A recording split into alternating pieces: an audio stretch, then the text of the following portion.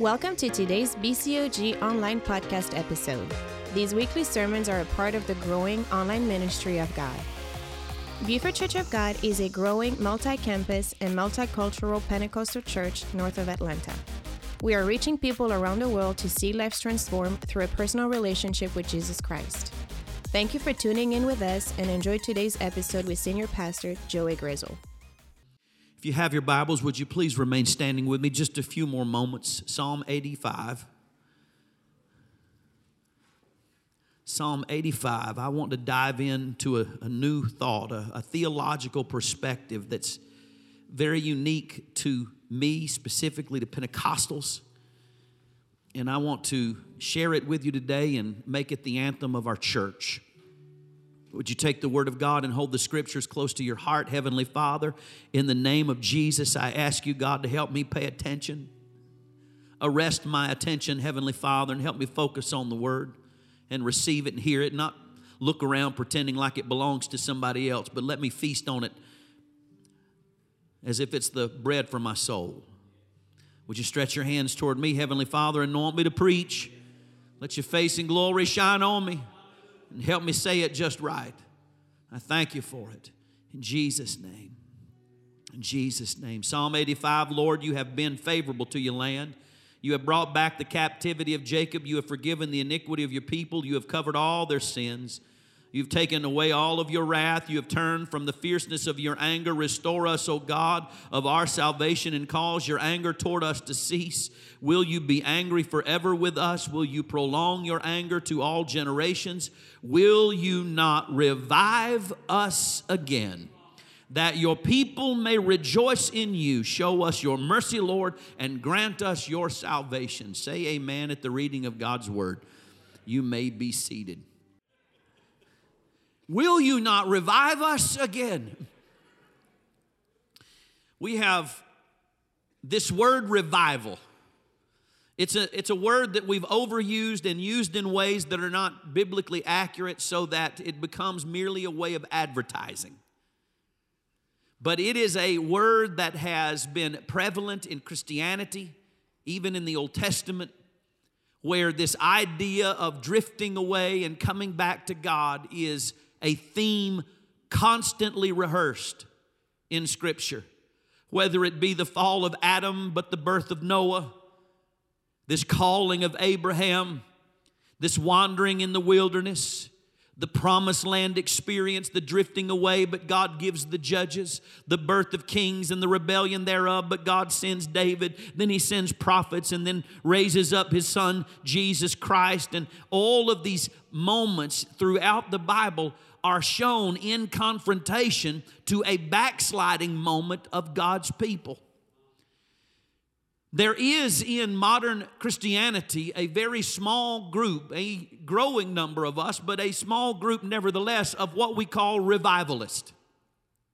People who believe that church cannot be built upon a program, a concept, or an idea. That church is not a well-rehearsed mission statement. That what you have to have is the presence of God in the house. And when it's noised abroad that Jesus is in the house, immediately a crowd gathers. We don't ask for God to do something normal. We're asking God to do something extraordinary, exceedingly, abundantly, above all that we could ever ask or think. We're of the spirit of John Wesley, who started the camp meeting revivals, standing out in the brush arbors of the mountains of the Appalachians and calling on God's name until thousands would come into those brush arbors and be sanctified with the power of God. We're in the spirit of D.L. Moody, who thundered away the glory of the cross. Oh, I remember the stories of Duncan Campbell in that great revival. Woke up at 3 o'clock in the morning, went out of his house in prayer and travail, only to see that everyone was coming out of their house, all over the neighborhood. He made his way through the town, seeing people come out onto their porches, calling on God's name, falling on their knees in prayer. Went to the jail, and there was a long line of people waiting to get into the jail. He stopped one of them and said, "What are you doing?" A particularly dangerous young man. He said, I can't tell you why I'm here. All I know is that for some reason everything I've done wrong was brought to my attention, and it fell on me with such heaviness that I came here to turn myself in. Can you imagine the kind of revival where the crack house has to close, where the places of pornographic material has to close, where people who are trading in sex trades will have to close their operation because people are falling on their knees in the glorious repentance that God can bring? I want the kind of revival where when they drive by the church, they can feel the power of God because there's a pouring out of His presence. There's a glory encounter. There's something that God is doing. And some of you used to be revivalists. Now you've become survivalist. You're just trying to pay bills and get retired and go on vacation and find a church that'll fit your little palette of wants, and you don't know what to say and you don't really care to read anymore. But I want to go back to that young you, that lost you, that one that didn't know how to get a prayer through, but you heard God's name and you came down to an old-fashioned altar. Somebody help me talk about it. I want to resurrect your first love and lead you to a place of revival, a place where everything realigns to that passionate child that fell in love with God. One more time. One more time. Acts chapter 3, it describes revival this way. It says throughout the scriptures, in times and in stories, God would send seasons of refreshing. A time where the soul was restored. And I believe that revival is an invasion of our time with Kairos time.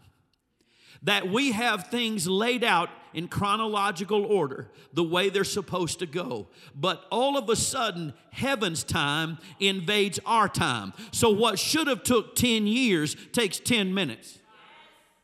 What should have cost us a lot of money gets provided with one phone call. What should have been a 12-step program sobered Daddy up in an altar call when we laid our hands on him. What should have been a program initiated that took years to formulate, all of a sudden baptized the whole place in the power of the Holy Ghost, and 3,000 souls were added to the church. Somebody help me talk about it. I believe that God can suddenly save them to the uttermost. I still believe that one touch from the master's hand and they'll rip the roof off the place to get into the house of God. Let it be noised abroad that Jesus is in the house. They'll say, if I could just touch the hem of his garment. I know I'm supposed to go through chemotherapy. I know I have to go back to the doctor. I know that I have to get all of this taken care of. But if I could just get a hold of Jesus, I know this cancer can fall off of my body. I know the Spirit of God can raise me up. I know a God that can heal my marriage. I know a God who can provide for my finances. I know a God who can cast the devil out of my baby. I know a God that can run the devil out of my business. I know a God who can come down in a moment and make everything different. I want revival. I want revival. I want revival. Let it be, oh God. Let it be, oh God. Revival is water on a dry and thirsty ground. I think of the days of Elijah when there was a great drought and water had not fallen from the sky in years. You see, the dilemma with a lot of us is we're not thirsty. You're satiated with what the world offers. It doesn't satisfy your soul, but it makes you have a sugar high so that you're at least enjoying the moment while you diminish day by day in unhealth and unholy. You're hungry, but you're not starving because you're still eating from the pig troughs of the city. And the culture of this world is still providing for you the food of the pigs. You live your life bloated on the culture of this world, satisfied with pop psychology and cheap little bumper sticker ideas that cannot change your life. But if you want to have revival, it doesn't come to a people who are satisfied. It doesn't come to a people who've already found what they're looking for. It doesn't come to a people who are satiating themselves at the banquet table of hell. No, the revival comes to somebody who's been in a desert, in a dry and thirsty land, and they say, Heavenly Father, one more time, let rain fall on my life. Is anybody thirsty today? Is there a longing in your heart as the deer pants for the water brooks? Your soul longs after God. Is there somebody hungry today? You're tired of eating what the world offers, but inside your heart, you've heard the noise abroad that there's bread in Bethlehem. I've got good news for you. I've been on a mountain, and I see a cloud the size of a man's hand, and I hear the abundance of rain coming. I know my Redeemer lives, and I know there's bread in the kingdom of God that can satisfy the soul of your life. There's a river that flows from his throne, and the bride says, come, and the Spirit says, come. Whosoever will, let him come and drink of the water of life freely. Send us revival one more time. Oh God, shake the foundations of our lives. Can you remember when you used to fast and pray? Can you remember when you fell in the altars and repented of your sins because your heart was broken over what you used to be? Can you remember when you lifted up your hands with passion and praise, saying, God, if I don't hear from you, my life will not make sense to me? Oh, church, return to your first love and let God hear your voice one more time. Let God's glory fill this tabernacle one more time.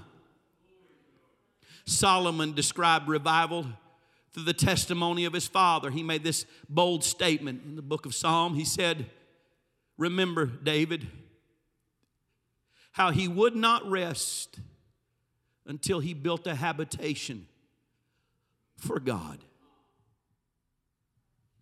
You see, revival is when we reorient our lives around the presence of the Lord.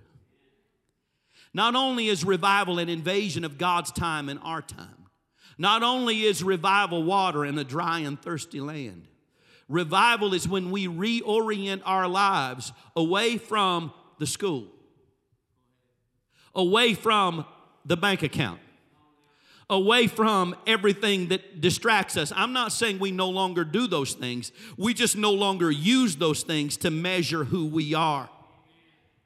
So that even when we're at work, he's still working on me. Even when I can't see him, he's working.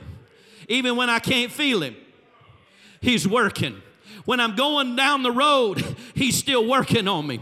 I may be headed to work, but I'm headed to glory. I might be coming home to eat, but I'm headed to the banquet table of God. I may be just trying to go on a little vacation, but I'm having a little talk with Jesus because my life is not centered on where I am, but rather on who he is. We struggle so hard in the modern church to host everybody but God. We worry about the music. We worry about the sound. We worry about the air conditioning. We worry about the parking lot. We spend a lot of money to make people comfortable. But oh, I want to build a church where our primary concern is not whether or not people are comfortable. Our primary concern is, Father, are you comfortable? I want to assemble a group of people who are desperate for the glory. I know there's a lot of pressure on pastors now to build churches based on programs and cute little ideas and social connections and finding their BFF for life.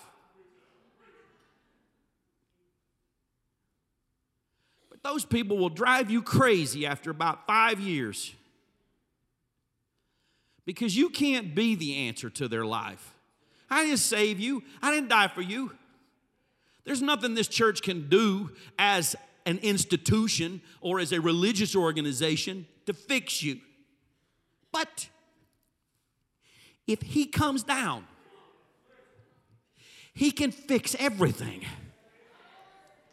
He can put it all back together again. He can take pieces that are busted and broken that you've lost and you didn't even know could be found, and he'll put that thing back together again, and he'll restore you not to the bottom shelf. He'll take you all the way to the top shelf. You know, I think of my brother. Lived for the devil too many years. Then he gets back into the Christian walk. God gives him a business. God gives him friends. He's living at Big Canoe in a log cabin. And he gave him Linda. We still can't figure out how he got her. I mean, the favor of God on his life. Why? God didn't take my brother when he came in and repented and came home to God and say, you know what? You don't deserve great things anymore. You only deserve to be the outcast. You know, it was like he was that one that was no longer satisfied. No, I don't want the pig food anymore. Even slaves in my father's house eat better than me. I'll go back to my father's house. And when he came down the road, God met him. He saw him coming. He said, get the banquet table ready. My son's coming home. He didn't restore him to bottom shelf. He took him to the top shelf. He said, what the devil meant for evil, I meant for good. All things will work together for the good to them that love the Lord, to them that are the called according to his purpose. Somebody help me. Oh, foolish Galatians, who has bewitched you that you think you can finish in the flesh what God started in the spirit? No, not in the Great Buford Church of God, here in this house, not by might nor by power, but by his Spirit. We rest on the authority of God, and we ask God in the name of Jesus to let a revival fall. Hallelujah. One more time, oh God, pour out your Spirit on all flesh. I know what's going to happen. I know what's going to happen. How do I know? Well, you're the first generation in the history of earth to know exactly how the mark of the beast is going to work. The mark of the beast is not on the planet yet. The Antichrist has not been revealed. Calm down. He will not be revealed until that which restrains is removed. What is that which restrains? This isn't his house till we're not in it. But as long as we're here, that's why hell hates us. Because everything he wants to do, Christians put a stop to it. Somebody talk to me. Everything the devil wants to try, the church stands against it. And we interfere with all his plans, and we will continue to interfere with his plans. But the Bible says that when you get close to the second coming, you'll start seeing wars and rumors of wars. You'll see pestilence and earthquakes. You'll see all kinds of dangerous things. Lift up your head at that moment. But the Bible also says that in the last days, what? I will pour out my Spirit on all flesh. Your sons and your daughters will prophesy.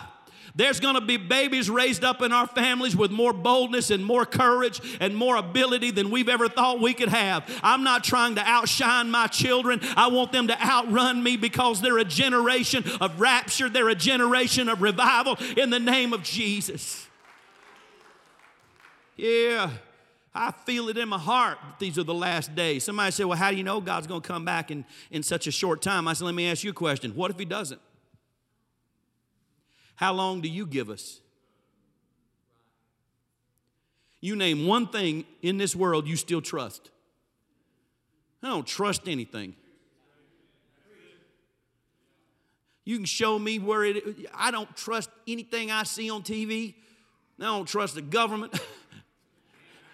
I don't trust the stock market. I don't trust the referees.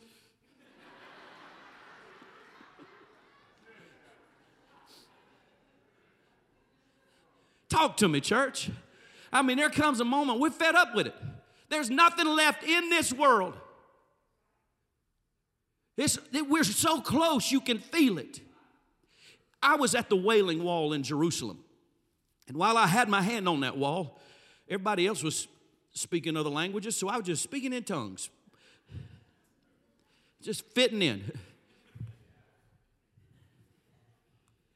So while I was praying at the Wailing Wall, they had the call of Muslim worship just echo across that place.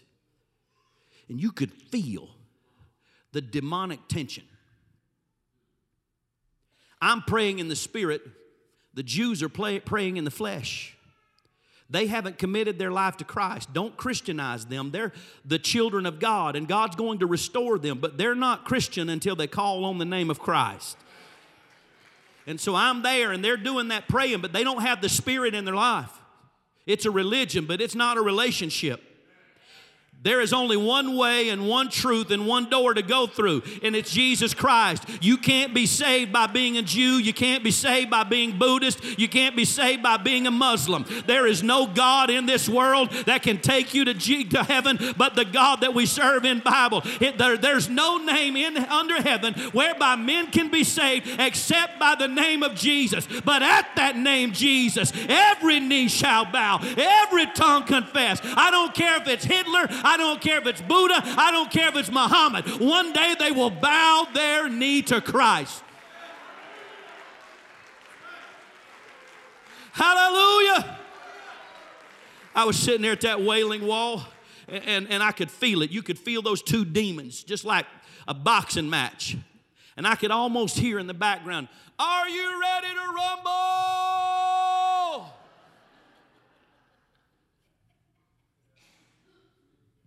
And I was looking around. There was no weigh-in. There was no announcement, but I believe there's an announcement coming. The devil's been walking around. I'm powerful. I'm beautiful. I own Hollywood. I own your education. I own the medical. I own everything in this world. Bow down to me. I own your governments. I own every issue of life. There's nothing you can do to overcome me. You might as well live the rest of your life in terror. I'm going to kill you. I'm going to destroy your babies. I'm going to pervert them. I'm going to corrupt them. I'm going to steal their righteousness. I'm going to destroy your marriage. I'm going to ruin everything there is about you, for I am the one that has been here from the time of beginning. I corrupted Eve. I destroyed Adam in the garden. I'm the one that caused thousands to die outside the ark. I'm the one that caused the genocide with Shadrach, Meshach, and Abednego while everybody else was dying. I'm the one that feasted on the body and blood of Christ long before you did. I'm the one that raised up Hitler and Stalin, and I'm the one and the God of your culture now.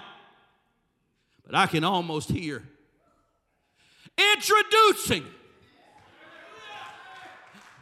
all the way from heaven by way of Bethlehem, known as the King of all kings.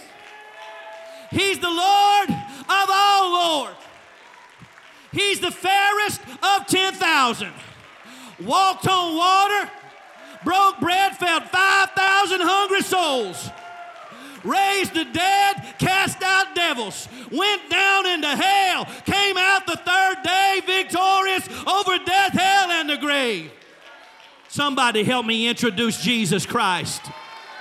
We've heard the way in of the devil. We've heard the way in of the world. We've heard what they say about it all. But there's coming a day that God's going to weigh in on all of this, and He's going to make a difference. Hallelujah. Hallelujah. Now, I'm going to make a controversial statement. I apologize. I'm not trying to say anything that will roast your rheostats. If you think differently than this, I'm not going to try and change your mind. It's just my opinion. I think COVID was cooked up in a lab. It don't act like a virus. It acts weird. And I believe that and listen to me, I know this, if you're listening to me live, you get what you get. We're Pentecostal. So, I believe that it is partnered with a spirit of witchcraft.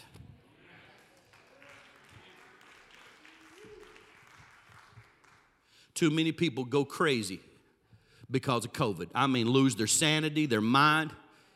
Pastor, how are you saying we should react to it? Exactly what we're doing. Be smart.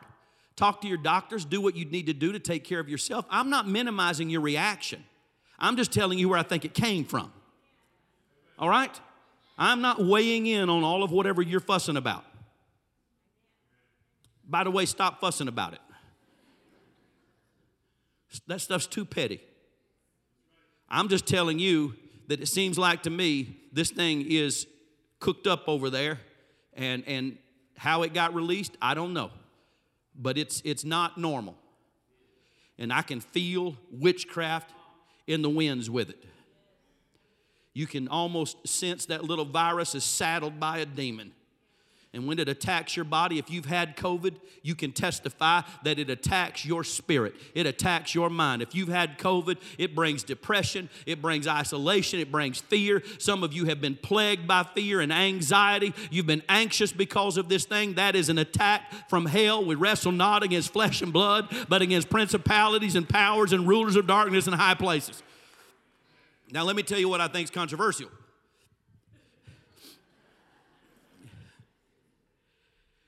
Modern politics in America is predicated on two reactions when you know you're guilty.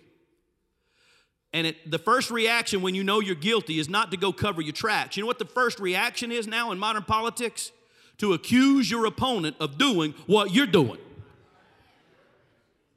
Ask Cuomo up there in New York. He was accusing people of doing all this stuff. Come to find out, he's been doing. Is this news to anybody? Do y'all watch? You don't watch news anymore. Good. Stay out of it. You accuse somebody else of doing what you're doing. You do what I call a preemptive strike. When you know something's about to happen that's going to cause damage to what you're thinking and what you want, you got to get ahead of it. That's what happened with COVID. Hell knows that revival's coming. And so he sent his perverted, bastardized version of a Holy Ghost revival. Swept the whole world. Controlled the whole world. Divided the whole world. Made everybody afraid, everybody angry, everybody terrified. Brought out the worst of humanity. That was his version to try and stop what God's going to do. But I serve hell notice that his plan doesn't stop God's plan. That in the end the vision will speak and it shall not lie. What God's about to send on earth will be more contagious than the coronavirus. It's going to infect more lives than COVID. It's going to spread around the world faster than the disease. It's going to infect governments and lives. It's going to change churches. It's going to change lives because what God's going to do is greater than what the devil has tried to cook up in hell. Hallelujah.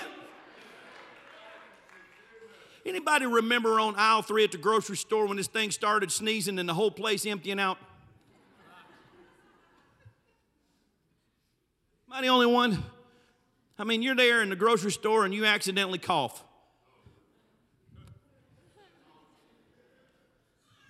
People are grabbing their babies, running out the side doors. You are the plague itself. Well, I'm asking God, that was a counterfeit.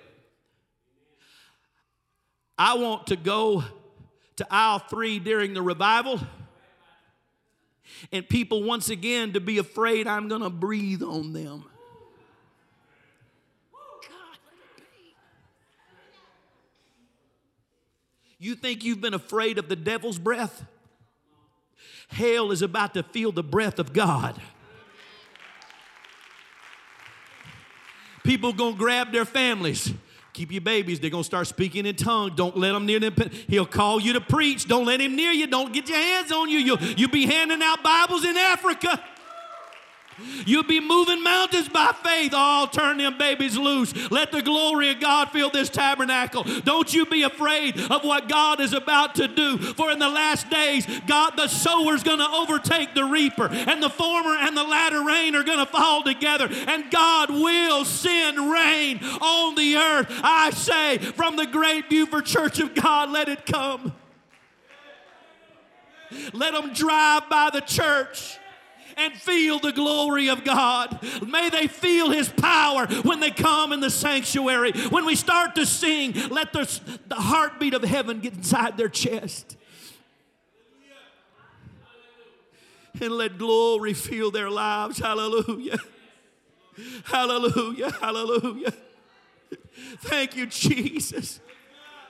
I feel a Holy Ghost anointing on this great church. We were not born with programs. We were not born out of education or great finances. No, sir. God gave birth to the great Buford Church of God in the fires of revival and the baptism of the Holy Ghost. And I say one more time, oh God, fill our altars and our lives with passion and power. Fill our spirits, Heavenly Father, with your glory. I want the Spirit of God to be poured out. I'm tired of what the devil's been doing. It's been 2 years of hell. Sick of it. I bind it in the name of Jesus. We've been on defense. Let's go on offense. Let's storm the gates of hell. Let's do what God's called us to do. In the name of Jesus. You know, we just sent Abraham and Leela to India. The Spirit of God fell all over them in this altar, messed up the whole church service that day. Over 250 people were saved, brought into the kingdom of God over there. Lord provided miracles and provision and leadership. God's opening up doors all around the world. We're going to the Dominican, have all these brand new churches that you're bringing into our church, and we're going to go partner with them. I'm already getting ready to go to Ukraine. They're getting the revival spirit ready over there. We just got back from Kenya. Now they're calling me, wanting me to go preach the assembly in Kenya. We're going around the world. Buford Church of God, this is our finest hour. If this church has ever been great, let it be said this is our finest hour. We need to storm the gates of hell. We need to walk on water and move mountains by faith, because God's about to do something extraordinary on planet Earth, and I want to be part of it. It's going to be bigger than Bitcoin, greater than Google. Y'all quit picking on Bud over there. Buying all this gold. Got all this stuff, survival stuff we worried about. Listen to me. I bind that spirit of fear on us in the name of Jesus. And I say, Heavenly Father, we're not going to operate by what the world says or what the world puts in our life. I'm going to take care of my money. I'm going to take care of my family. But my trust is in the name of the Lord my God. In Jesus' precious and mighty name. I pray you be blessed in the city and blessed in the field, blessed when you rise and blessed when you lay down at night. I pray the Lord bless you and keep you. Turn His countenance towards you and be gracious to you. Make His face shine on you and give you peace. Beauty for ashes and the oil of joy for mourning. A garment of praise for the spirit of heaviness. May the road rise to meet you. May the wind be always at your back. May the sun shine warm on your face and the rains fall softly on your fields. And until we meet again, may God hold you in the hollow of His hand. God bless you. I love you. I'll see you next Sunday. We hope you enjoyed Pastor Joey's word today. To find out more about our ministry, visit bcog.me. Our services are live streamed weekly on Sundays at 11 a.m. and Wednesdays at 7 p.m. If you have any questions, you can talk to one of our pastors anytime via bcog.me messenger. See you again in the next podcast episode.